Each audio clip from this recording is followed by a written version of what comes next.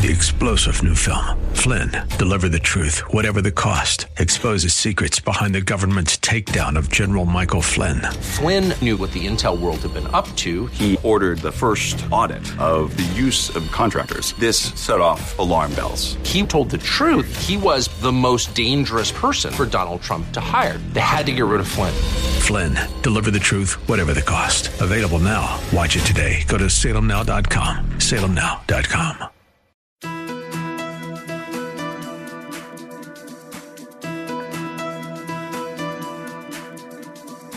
It's time to sit back, relax, and listen to Conversations with Joan. Conversations with Joan will inspire, motivate, and empower you. Live your best life now. Listen, learn, think, and decide. And now, here's your host, Joan Herman.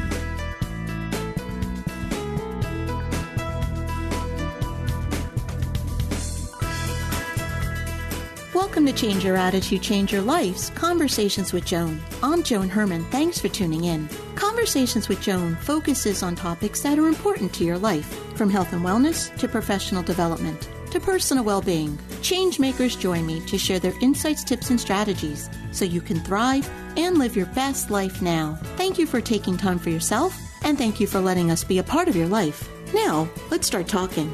There are many stories about the FBI's cases, agents, and history. While most law enforcement matters are serious, there's another side to the job. Joining us today to talk about some of the lighter moments of law enforcement is John Iannarelli, a retired FBI agent with more than 20 years of service. John served as the FBI's national spokesperson and was on the Cyber Division executive staff. He was a SWAT team member and the assistant special agent in charge of the Phoenix Division, where he oversaw the state's criminal cyber and counterintelligence investigations. He is the author of the book, Disorderly Conduct, The Oddities of My 20-Year Life as an FBI Agent. Welcome, John. Thank you so much for joining us. Joan, thanks for having me. So, John, it is really a lot of fun for me to have you back on the show. For the listeners who may not have tuned in the first time you were here, I've known John since we were kids. We went to college together. We were in the same major, and it was a very small department, and everyone knew everything about everybody. So, John, I have to start off by asking you, looking back all those years ago, and what was it, about 10 years, right? Looking back about 10 years ago, when you were in college, did you ever think that you would be doing the work you are today and that you would be where you are and achieved all that you have? Well, first of all, it's 10 years ago times 4. But aside from that, I always wanted to be an FBI agent. It was my goal. As far as the experiences I have had and the great fortune along the way, I could never have imagined. But it was a wonderful ride, and I'm glad to have been part of it. Well, while I have you today, we're really going to cover a pretty broad range of topics. And I want to start off with your book because it is a lighter topic. And when we think of FBI agents, we tend to think of you guys as being so serious all the time and, a little stuffy. But what are agents really like? TV perception has us as these very stoic Scully and Mulder type figures. But the truth of the matter is in the FBI, it's all about working with people, the public, getting information. So you have to have a personality. And a sense of humor goes a long way in that personality. I will tell you, the first day of the FBI, you arrive on a Sunday at the academy, you check into your room, and then the first class is at 6 p.m. And I remember the professor, the way he had us introduce ourselves. There were 50 in the class. We each had to come up to the front of the room and tell a joke. And it was the idea of getting us used to speaking to people, maybe being embarrassed or uncomfortable a little bit. But out of those 50 people, 46 were pretty funny, and the other 4 we could work with. Did you write this book the way you did, John, to show us the other side, to maybe make agents more human to us? Exactly. My goal was to humanize law enforcement. This past year has been so difficult, and it's terribly hurtful to those in law enforcement because at the end of the day, you're right. This is a very serious job with very serious work. But we all have feelings and emotions, and frankly, most of us passed up on lucrative jobs in our lives to serve our country, only to now be beaten down by a sector of the society that doesn't appreciate first responders. I wanted to show us as people that we have experiences, senses of humor, emotions, etc. And I thought the best way to do that would be to show some of the odd things that happen in law enforcement, much of which the public would never see, but for the fact that I wrote this book. And so, John, I want to thank you for your service because, you're the people that we call when we're in trouble, and we do have to respect what you give up. Every time you walk into a situation, you don't know what you're about to face. And sometimes, as you said, it could be a dangerous situation with a gun pointed at you. And other times it could be something a little bit lighter. So let's stick on the lighter side for now because we have plenty to talk about that's more serious. What were some of the funnier moments that you've experienced, even the strangest situations you found yourself in? Well, one time when I was an FBI agent assigned to San Diego, I responded to a bank robbery. Nothing unusual there. I've worked more bank robberies than I can count. What made this one a little unusual, the Seaside Bank, and I kid you not, that's the name of the bank, the Seaside Bank. And the reason that's unusual, it was robbed by a guy that was a pirate. What do you mean he was a pirate? It's like, well, he had a peg leg. I'm like, he had a peg leg? And so essentially, this gentleman with a peg leg had come into the bank to rob the bank and was making his getaway on foot. So he didn't get very far as a result. We wound up finding him a couple of blocks away. But it's things like that, like, what are you thinking? And that's the thing in law enforcement. There's a saying that, we catch the stupid ones, because most of these guys aren't these criminal masterminds or incredibly clever. Sometimes the crimes can be a little more complex or disturbing, but nevertheless, you run into stuff like this all the time. When you interrogated that suspect, did you ask him, what were you thinking? I mean, that would be the first thing out of my mouth. Yeah, one of the first questions I asked him was, there's got to be an easier way. Well, what's going on? And unfortunately, it was just your typical situation, wanting to feed a drug habit. And so he wasn't doing a lot of thinking. Right. But, it's a commonality with criminals that they generally don't think these things out. And on a serious note, that's one of the things that I advise the public, like when you're confronted with a criminal. These are not people that think rationally like you and I. You can't be reasoned with. You can't be bargained with. It's best to cooperate as quickly as you can to get the person out of your life and let law enforcement handle the rest, because while they're not the brightest people in the world, they can also be the most dangerous people in the world. And I think that's a great point, John, because when we think of a bank robbery or, maybe it's watching too much television, but we tend to think that these things are mapped out and every detail is planned, where you're saying that a lot of these things are, I need money, let's rob a bank, without a whole lot of thought. Well, let me tell you another bank robbery story. So I responded to a bank robbery where the person had come into the bank and written the demand note on the back of a deposit slip that he got from the bank, walked up to the teller, and the teller, seeing the demand note and recognizing, okay, this guy stood in the bank with the cameras, wrote the note, probably not the brightest guy in the world, she said to him, well, to be able to cash this, I need to see some identification. And he produced a driver's license for her, so before taking the money. So she had all his information and knew where he lived. I had another similar situation, walked into the bank, wrote a bank robbery demand note on the back of a deposit slip, then chickened out at the last minute and went across the street to a different bank a short time later. Well, the teller there looked at the demand note and said, well, this is not from our bank. I need you to write this out on our bank's deposit slip. And by then, she had already summoned the police by hitting the panic button. And while he's writing out a new demand note on their deposit slips, the police and the FBI had arrived. So, John, you just said that if any of us find ourselves in a situation where there's a bank robbery or some other type of danger, that we should cooperate. In addition to that, are there any other suggestions you can offer to help us stay safe when we're faced with that type of danger? Well, let me be absolutely clear. When I say cooperate, if the robber, the thief, the mugger wants something from you, give it up. Your life's not worth it. You have insurance. We might catch the guy, get it back, etc. But you cooperate to the point because you don't go anywhere with them.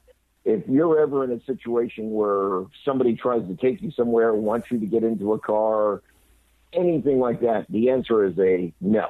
And I would rather you try to run away rather than being forced somewhere and take the risk of being injured in the process, because your chances for survival are much better. The minute you go somewhere with somebody, they have complete control of the situation, and that's not a situation you ever want to be in. On a very serious note, one of the things I talk about is in this era of mass shootings that we have, there's that concept of run, hide, and fight. And not everybody can do all three of those things. What I encourage people to do, if you can run from a bad situation, you want to get up and run. Trust me, it's very hard for a shooter or anybody to hit a moving object. And even if you are hit, the chance of survival is great. But hiding is not getting under a table or going somewhere, ducking around the corner as if it's hide and seek. You need to hide in a room where a door can be barricaded. And if you don't have the ability to do those, that's the time you have to dig down deep and fight. And I'm not talking about fighting to win a fight. I'm talking about somebody comes into a restaurant with a gun, you start throwing your plates and chairs at the guy just long enough to distract them, and then you take off, you go back to lesson one, and you run as fast as you can. Those are the things you need to do to keep yourself safe. Well, John, on social media, a lot of times you'll see these stories where someone will share something that occurred in a shopping mall parking lot where someone was perhaps trying to get someone into a van or a car. If you're in that situation, the greatest thing is you're saying not to go with that person, to fight to not have that happen. Making noise, screaming, that's your best chance to break free because they're not going to shoot you in the parking lot, right? In most cases. Well, it can be dangerous. There was a well-known shooting in New Jersey in a shopping center where an individual was carjacked, and he argued with the carjackers, and they wound up shooting him. That's a case of just give the vehicle up, let it go. But when somebody's trying to take you, if you can't fight to physically get away, try going limp. A lot of times people will stay on their feet, but if you just drop and not do anything, it's a lot of weight for a person to move a body that's not cooperating in any way whatsoever.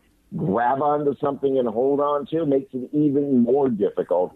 And yes, scream and yell to draw attention. They're going to run eventually because they don't want to get caught. John, this September marked the 20th anniversary of 9/11, and I know that you've done a lot of work with terrorism. You've spoken about and you teach people how to spot and even prevent terrorism. Do you think that this is something that will ever happen on U.S. soil again? Unfortunately, I don't think we've seen the last of terrorism. The public is blessed in many ways because you don't know what you don't know. There are cases everywhere. The FBI director currently has announced that there are active terrorism investigations in all 50 states in the United States, and to varying degrees. There's a lot of things that get thwarted that the public never hears about. I will tell you on a personal note, during the 9/11 time period, I was somewhat of a figure in having worked on the media for the FBI in a capacity, occasionally on the air, etc. And I had been identified as a figure of the FBI, albeit just locally. During the course of a terrorism investigation, it was determined that a couple of people had identified me and thought that I would make a good target for assassination as a way of getting back at the government, the FBI, etc. Those people were here in the country illegally. They were rounded up rather quickly and deported out of the country, which solved the problem. We didn't have to worry about them carrying out an act anymore. Never made the news, never made the papers because it wasn't newsworthy. But that's the kind of thing that the FBI was able to prevent. And that's happening on a regular basis for common citizens, keeping them safe. So, John, you teach people how to spot terrorism and even prevent it. What can we all be doing to help you with your work? One of the things that I try to teach is that there's warning signs. Now, for years, 20 years now, we've heard if you see something, say something. And the question I've always had is, why are we not telling people what they should be looking for? Especially, you grow up and live in the New York area, you kind of become immune, frankly, to a lot of things because you've seen it all at some point or another. But there are some very significant, what we call indicators. Law enforcement doesn't profile. That's all stuff you hear on TV, but it doesn't happen. We don't care what race you are, what sex, what color, religion. None of that's important. We do care what you do. So, for example, when you look at terrorism cases, virtually every terrorism case, they engage in what we call test runs. They will walk through. We had the bomber a couple of years back that planted some bombs in New York and at a run in New Jersey. And fortunately, nobody was killed. But we can see on video in the days before this guy walking the path and placing items in certain garbage cans where he later placed the bombs. Seeing something that strikes you as a little unusual might be a good indicator of terrorism. It's something to let law enforcement know. And that's also something just in a neighborhood watch, just to keep your own neighborhood safe, not necessarily from terrorism, but from any burglar or anything like that.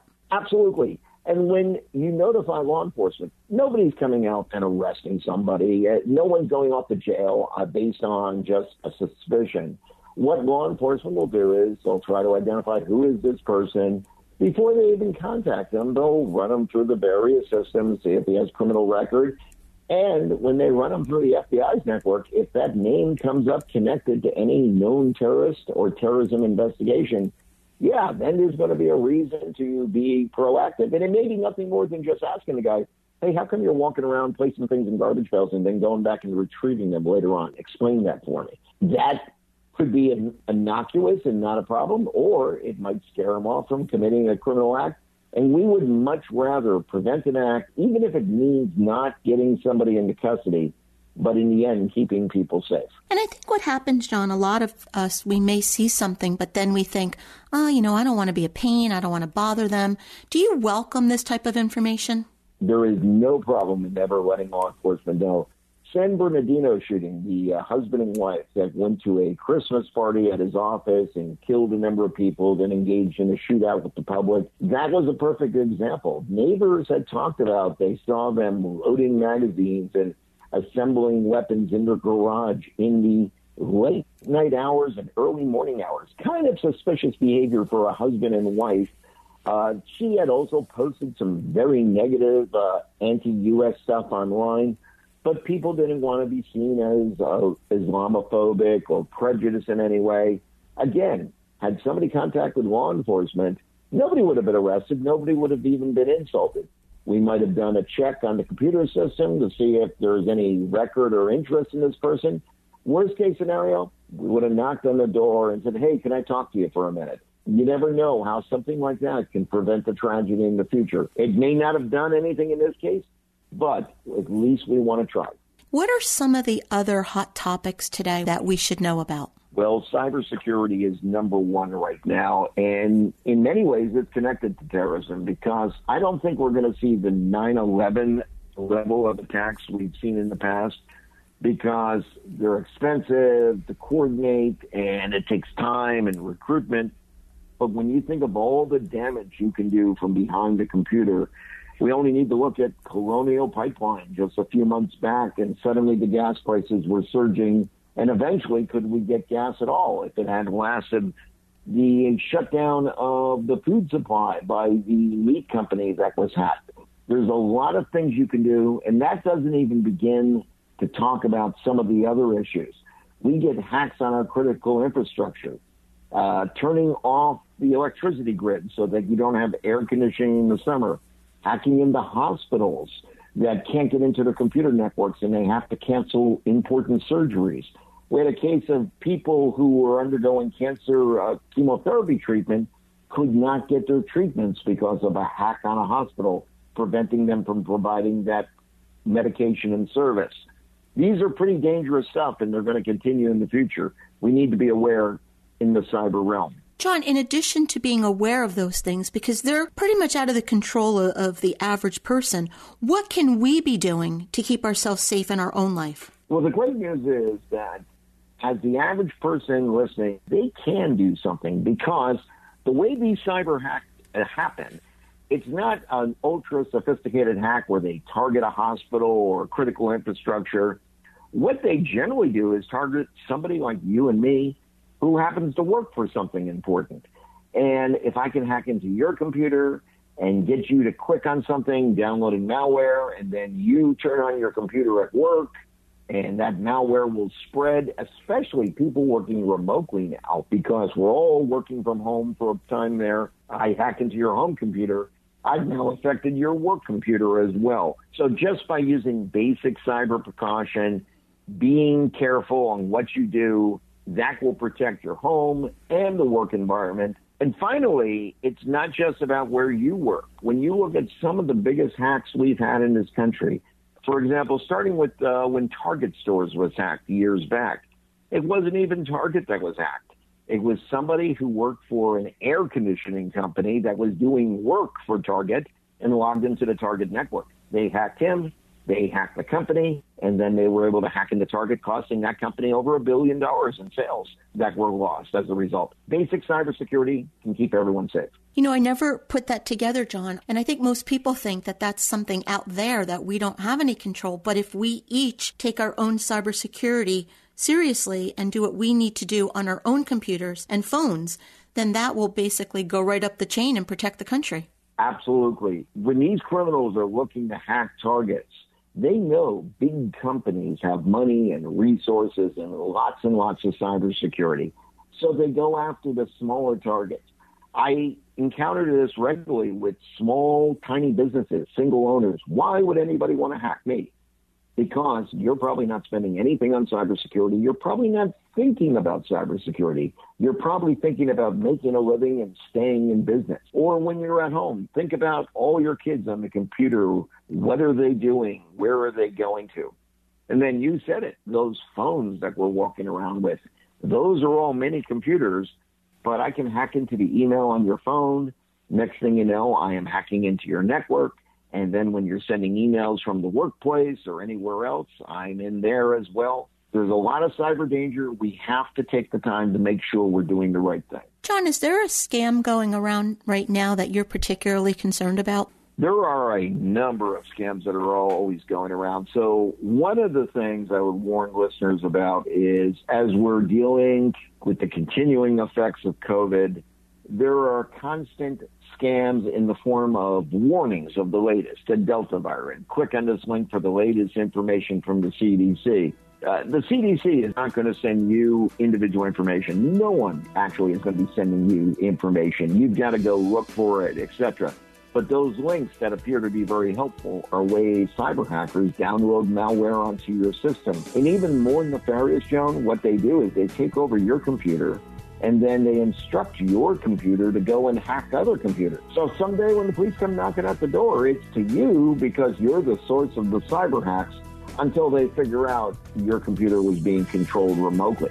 If anything, that alone should be the incentive to make sure that you're taking steps to keep yourself safe. The book is Disorderly Conduct: The Oddities of My 20-Year Life as an FBI Special Agent. If you'd like more information about John and his work, you can visit fbijohn.com.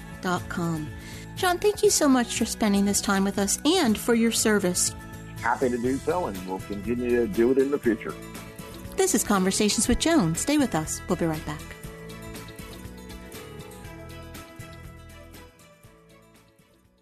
Do you feel lost on your journey to health and happiness? Then let us guide you on your path. Personalized actions towards health. Your path is a series of choices you act on every day. We guide you on a personalized journey of dietary, exercise, genetic, supplement, and lifestyle choices that lead you to optimal health and happiness. Often taking the road less traveled leads to liberation. Your path is personal. Your journey, like you, is unique. Take action today. Head to bestpathforme.com. Again, that's bestpathforme.com. Hi, this is Joan Herman. Did you know that Change Your Attitude, Change Your Life publishes a free monthly digital magazine that can be read online or emailed to your inbox? Every month, nationally recognized leaders in their field provide information to educate, inspire, and motivate you. We believe in a holistic approach to life, incorporating mind, body, and spirit. Check out a copy of 24/7 magazine, visit CYACYL.com, and be sure to tell your friends.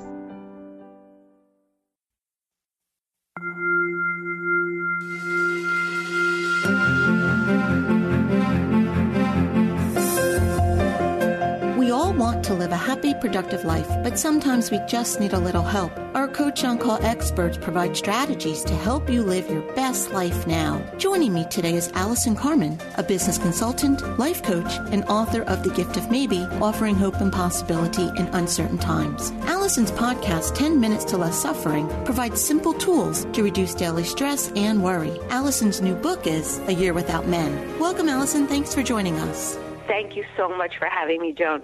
Allison, you say that men are usually more emotional than women in the workplace. Can you elaborate on this? Absolutely. And I don't say, there are men and women out there that are very balanced, and there are men and women that are very emotional in the workplace. But overall, I do find that men are more emotional because we forget that there are other emotions other than crying. Anger, for instance, is an emotion. And what I find so interesting about this conversation is women are often put down. Women are also judged and held back because they're told, you're too emotional to work here, you're too emotional to make decisions, you're too emotional to sit at the big table and make the big decisions that we're making in a company. And what's so interesting is I have been working at an all-woman company the last couple of years, and I remember I was sitting at a meeting, and a woman in the meeting started to cry, and she was crying, and she kept talking, and nobody budged. Everyone in the meeting just stood still. They sat still, and she just kept crying, and it was really so interesting is that, she was crying, but she was still productive, and her behavior did not affect anybody else. That's what happens. If someone's stressed or someone's worried or someone's crying in a workplace, who cares? As long as their behavior is not put on you, as long as they're not behaving in a way that makes it harder for you, that upsets you. And quite honestly, in the workplace, I've been in situations where I find that men often are more emotional, that their anger spills over to the person they work with. The anger of the boss spills over to the employees. There could be resentment. There could be agitation. I've been in situations where men have physically, hit another person. I've never seen a woman do that. So what's so interesting and why I bring this up is I find that it's not that I'm against men or I'm putting down men. It's how women are so judged for their emotions when I find them to be more balanced, less emotional, more considerate, and more collaborative quite often than men. And it's a stigma that I think is used against women, and I think it's not fair, and I think that it's not true, and I think women are highly capable people, and I think they're very balanced, and given the right opportunity, they will often be extremely successful in the workplace. Using the example that you just gave us where a man was angry and he let his anger out and he shared his emotions, and everyone in the room would say, oh, poor John, he has a right to be angry and it's valid. But if a woman exhibited the same anger, she would be called a you-know-what. So how do we get past that? How do we move through the stigma to be accepted for who we are and what we bring to the table? Well, we're not going to be able to change the outside world first. First, we have to change the inside world. And the most important thing what a lot of women do is they get to a workplace and they see the culture. The culture is really not, most cultures in corporate America are not welcoming to women. I think corporate America was made for men, and it allows women in as long as they're willing to play the game of who they need to be successful. And the only way to start changing this is to commit to ourselves, to commit that we're going to be real, we're going to be authentic, we're going to speak our mind, and we're not going to compromise. And now there is a little more space for women in the world, so we have to be determined to show up as we are. And that is going to be where our true power comes from. Because if we're trying to be somebody else, we're never going to be our most creative, powerful, present self, and that's when we're most successful. So you can't change how someone thinks about you, but when you change how you think about yourself, you will be your most powerful self. And then if you're in the workplace and you're upset and you're stressed and you're crying, you're still going to be very powerful, and you're still going to speak your mind. And I believe that we're going to find our true place. Sometimes corporate America is not the best place for us. But if we're whole and we're real, maybe we start our own business. Maybe we go back to school, or maybe we figure out a way to get a corporate job that aligns with us. So it's about, you recognize that there's a stigma, but you go within and you show up who you are, and then it doesn't matter as much. And I think that's how things are going to keep changing. And then also be aware of what's unacceptable behavior. If your coworker and he's a man is angry and he's putting that behavior on you, then you're going to have to find a way to deal with it in a way that's you have self-respect and grace. We compromise ourselves so much because we're so worried what the world will think of us. But when we become more concerned about what we think about ourselves, that's when the world starts to change. So as we change, the world changes. And I believe women have a real opportunity here to become more powerful and to be bigger players in corporate America and in the business world on a whole. Allison, thank you so much for joining us. If you would like to learn more, you can visit AllisonCarmen.com, or as always, to hear more from Allison, you can visit our website, cyacyl.com/Allison. We'll be right back.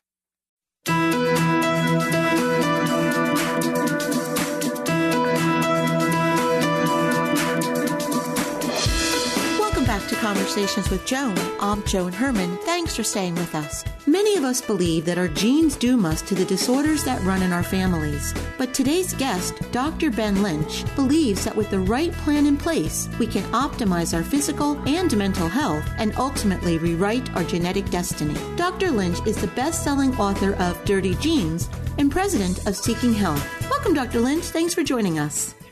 Awesome to be here, Joan. So, Doctor, you are a doctor of naturopathic medicine, and I want to start off by talking a little bit about you and how you got interested in focusing on genetics. Well, it's years ago, the seed was planted when I was just a kid, and I remember I was about 17 years old, and I was standing in the hallway, and my stepmom was talking with someone, one of her friends, and my stepmom looked at me, and she said, schizophrenia runs in your family, and it really tends to show its head when you become a teenager, an adolescent adult, a young adult. And I'm thinking here, okay, in my head, well, that's about a year from now. So I'm just going to wake up one day as a schizophrenic. That made me very uncomfortable. So, right then and there, it was planted in. And then I also heard, many times growing up, well, alcoholism runs in your family. So, you're next. Man, I don't think I'm going to become an alcoholic. And thankfully, I'm now 46. I'm neither schizophrenic. I'm neither an alcoholic. And, I do have moments of mental craziness like we all do, especially this year 2020. Mm-hmm. And then it kind of showed up again in the clinic later on in life when I realized I wasn't the only one having these same thoughts. And also when doctors would apply the same exact treatments for depression or anxiety or heavy metal chelations or environmental removal of various, compounds that people were exposed to, they'd use the same treatments, but other people would either do very poorly, or they would do better, or they would do nothing, no change. But they had the same symptoms. They had the same exposures. So what's different was in my head. And I started thinking, well, genetics must be a component, and it definitely is. Okay, so let's talk a little bit more about that, because what you just described, as you said, so many of us feel that way, that we think, for me, for example, my mother had heart disease, my father had lung cancer. So, if I was taking the genetic standpoint, I would say to myself, the odds are I may have heart disease or lung cancer. So that's the way many of us think and it's what we believe. But the science of epigenetics proves otherwise. So can you explain to us a little bit more about how all of this works and the power that we actually have? 100%. And I just want to quickly state right now for people that we have genetic susceptibilities to schizophrenia or cancer or, various other common conditions, hypertension and so on. But if you know what those susceptibilities are ahead of time, and then you look at your genes and you're understanding your genetics, then you say, okay, well, these are where my susceptibilities are. This is what I need to do with them.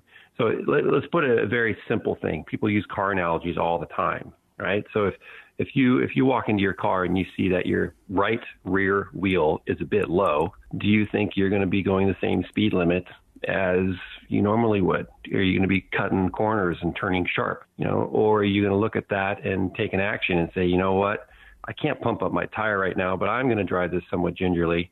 When I go around corners, I'm going to take it a bit easier. And then when I finally get to the gas station, insert those quarters and fill up the hole in the tire, I should be good. But, is that the real fix, or do I actually need to go and fix the tire even better, or is that it? And I just need to keep an eye on that and keep on air in the tire. That's the same thing. And that tire has a job to do. The job of that tire is to keep that car moving in a safe safe direction, in a safe way. Our genes are the same. They have jobs to do, and they have to function at their best. And when genes don't have the tools or the resources to function at their best, they can't. And so what happens is other genes step up to compensate for that one particular gene. Like the 3 other tires in that one car will compensate and help the car move forward even better than that one flat one. But over time, those compensating genes are going to get overworked, and they too will start failing. So ultimately, what you need to do is figure out which genes are susceptible, and then you take action. And the epigenetics, as you said earlier, the genes get their instructions from you for the most part. Yeah, we have maybe, a certain hair color. I'm brown hair and I have hazel eyes and I have lighter skin. That is genetically hard-coded in my body. Done, fixed. I can't change that. But what you can change is how you're thinking, how you're moving, in terms of energy and your ability to fall asleep at night, to wake up in the morning. All these things are very, very adaptable and agile. Well, and that gives us a lot of power, Doctor, because like you're saying, we have, we start out with the genetic blueprint, but then we can control our environment, our thoughts, our food, our movement, our sleep. That really does give us so much control over the way we live. Yeah, how many of us use Google Maps, or Apple Maps when we're driving? Mm-hmm. And you have your usual route to get to work or, vacation, and you're doing these things, but you're checking, and oftentimes my wife goes, well, why are you using Google Maps? I said, I've told you, honey, I use it because sometimes there's an accident up ahead and I will use an alternate route. So, you have the ability. We have maps. Our genes are hard-coded in our body, but we have the ability to understand, once we can see them, where the sticky points are, and if there is a sticky point there, can we optimize the function of that sticky point and clean it up? Or do we have to go around an alternate way if that one particular gene is really, really stuck and not, able to get cleaned up? There's alternate routes. The body is inherently beautiful and brilliant because there's so much redundancy in the system. So if something fails, there's a backup. And if that fails, there's typically another backup. So things are really good. We have to really, really dirty our genes in order for us to get symptoms. And a lot of us tell our bodies to shut up when we get those symptoms. Headache, take NSAID. Fever, you take something, knock the fever down. Depression, you take an antidepressant. You get an infection, you take an antibiotic. You hear the anti, it's all against the body. Start supporting your body and start seeing great things. We're in the midst of a pandemic right now, and everything that we're talking about from a genetic standpoint, it can help us keep our immune system strong and therefore fight off these viruses and colds and things that are out there attacking us. Yeah, I'm kind of shadow banned right now on social media because, I'm sharing research that the main, who knows, doesn't like. So, I made a post which is kind of inflammatory. I'll grant that we think that the virus is killing us, and it's not the virus that's killing us. It's our own immune system that's responding to the viral infection. Viruses aren't even alive. Let's start there. And if we are so worried about COVID-19 as a population, as a civilization, then we need to really back up and look and say, okay, what's really going on here? Why are we really getting hammered? And who is getting hammered? And why are they getting hammered? And what can we do to truly support them? Because masking up and quarantining is not a real long-term solution. So what is the long-term solution? The long-term solution is identifying the weak point, what these genetic issues are, what are the susceptibilities, and what actions can they as individuals take to support those particular genes. And there's a plethora of things that you can do. And what happens with COVID-19 and infections in general, let's just talk about in general, you get an infection, your body will slowly recognize it, hopefully. Some people can't even recognize the infection, but the body will recognize the infection. It will trigger the immune response to start making cells which will kill that said infection, and then the infection will get killed, and then the body will mount a repair response. The problem with COVID is the body will mount an immune response, and then it will keep mounting it and keep mounting it and keep mounting it until it's just insane. And now the body is in a hyperimmune state where it is just attacking self. And that's where you get the water filling in your lungs, you get the pneumonia and the horrible headaches and so on. So, if you know that, you can take action and support your immune system from attacking itself by using things like vitamin D and glutathione. When you talk about COVID, we all feel like we're so helpless, and everybody's sitting back waiting for a vaccine, and vaccines are wonderful, so let me say that up front.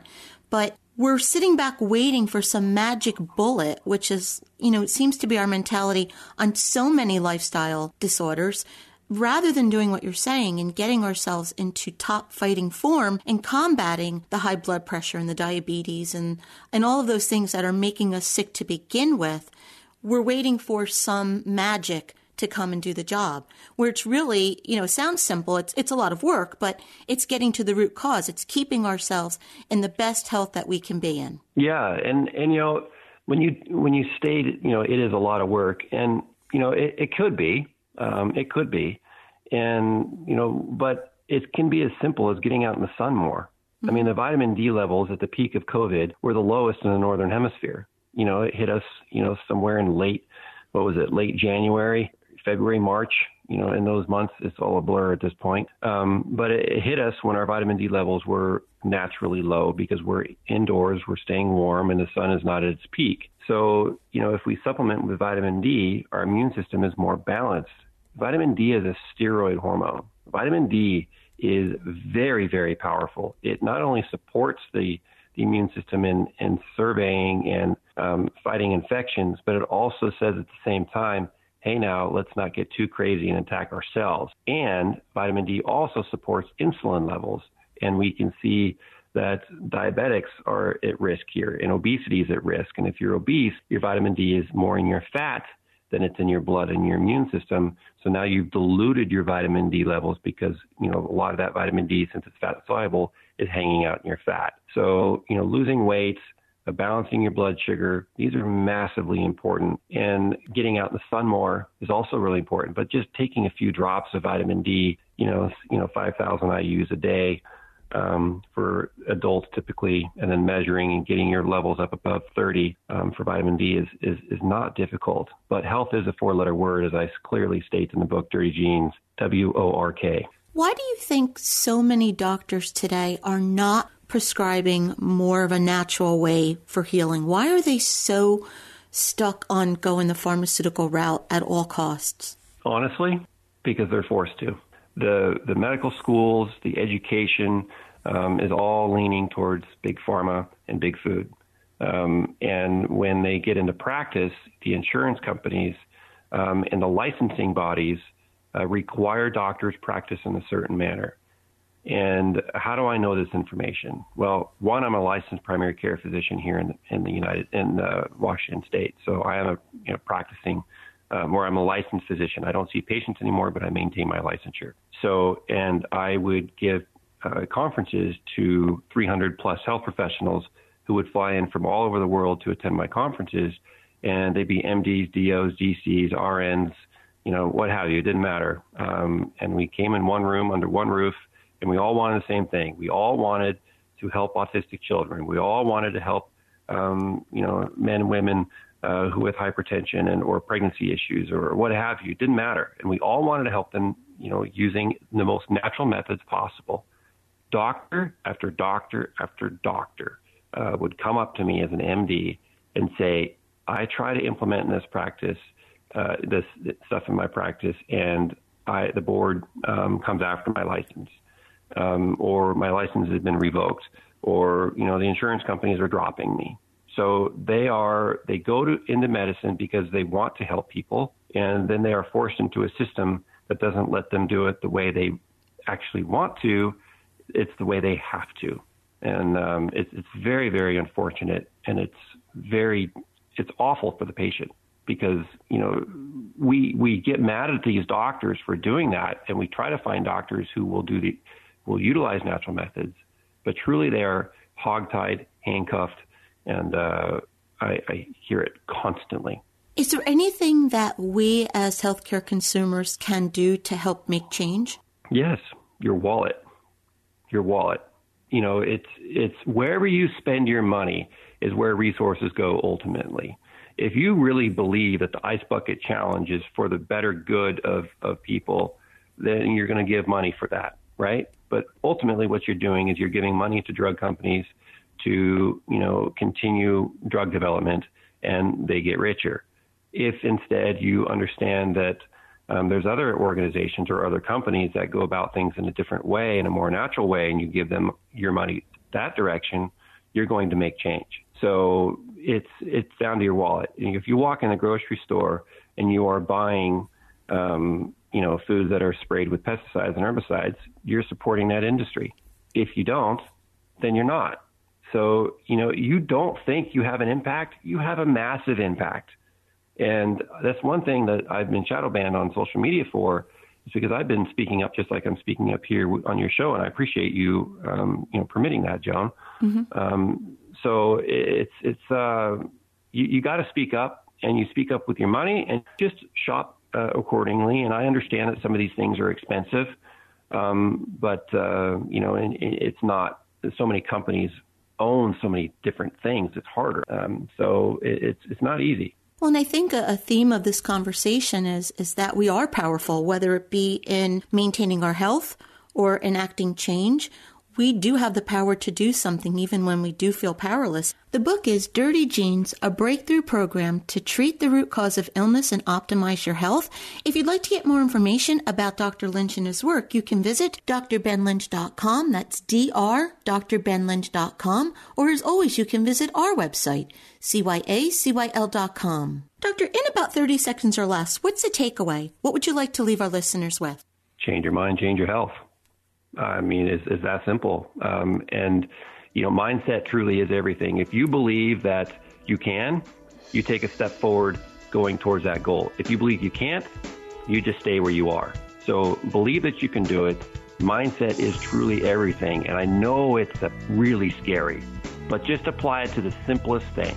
Maybe, you believe that, you can't feel better from changing your diet. Well, your next bite today, make it a healthy one. Dr. Lynch, thank you so much for joining us. My pleasure. This is Conversations with Joan. Stay with us. We'll be right back.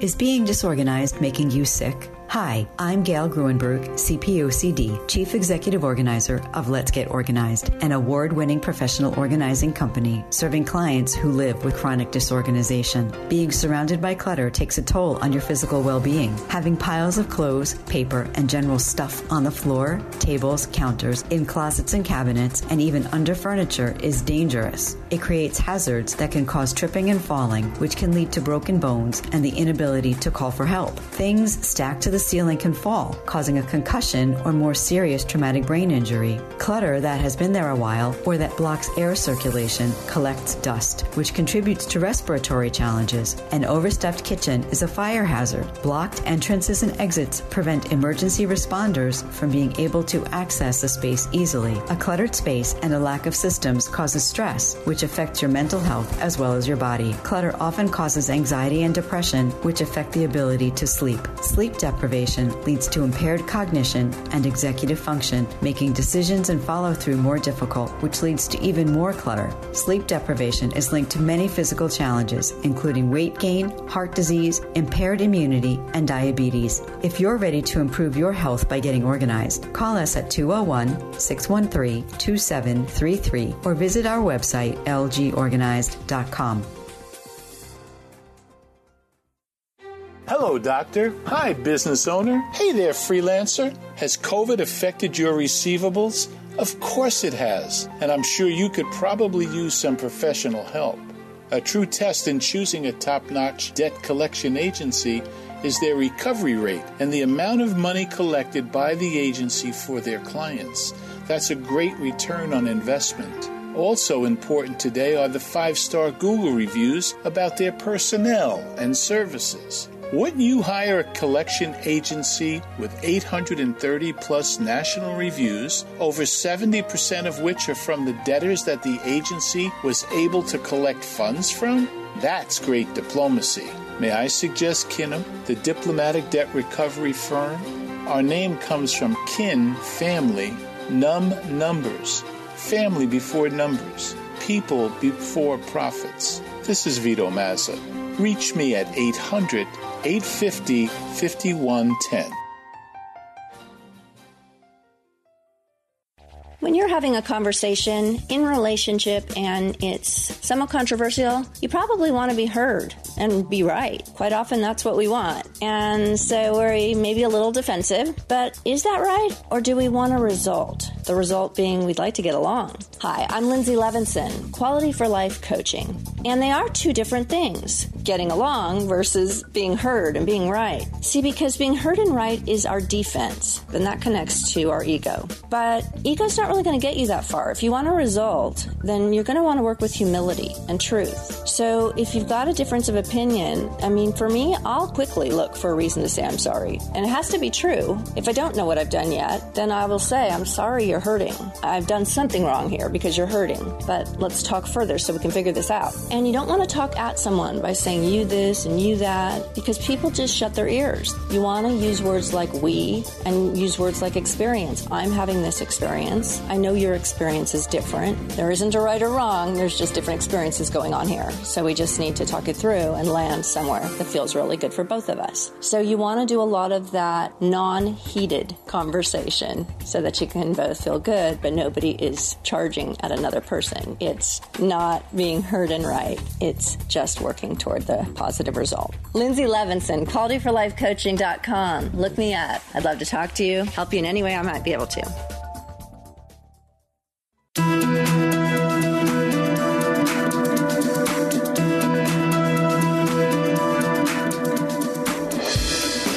Thank you for joining us. I hope you found the show informative. At Change Your Attitude, Change Your Life, we believe that knowledge is power. Take what you've learned, apply it, and live your best life now. Remember that the information provided is the opinion of our guest and should never replace the advice of a professional who knows your personal situation. If you'd like more information, visit our website, CYACYL.com. That stands for Change Your Attitude, Change Your Life. While on our site, listen to past shows on demand, read the digital magazine, sign up for our mailing list, and be sure to follow the show on social media. Until next time, this is Joan Herman. Thanks for tuning in.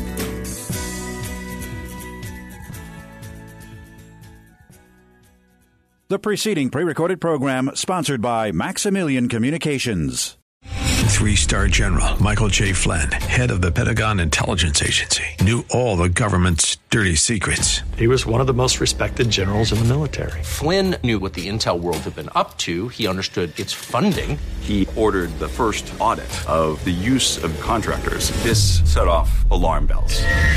The explosive new documentary, Flynn, Deliver the Truth, Whatever the Cost, uncovers the facts behind this scandal. Flynn told the truth. He was the most dangerous person for Donald Trump to hire. I find out the worst enemy that I'm going to face in my life is right here in America. They took my assessment and they wanted me to change it. And I was like, I'm not changing it. They had to get rid of Flynn. With in-depth interviews, archival footage, and never-before-seen personal records of the man behind the headlines. I just felt like I was drowning. Flynn, Deliver the Truth, Whatever the Cost. Available now. Watch it today. Go to salemnow.com. salemnow.com.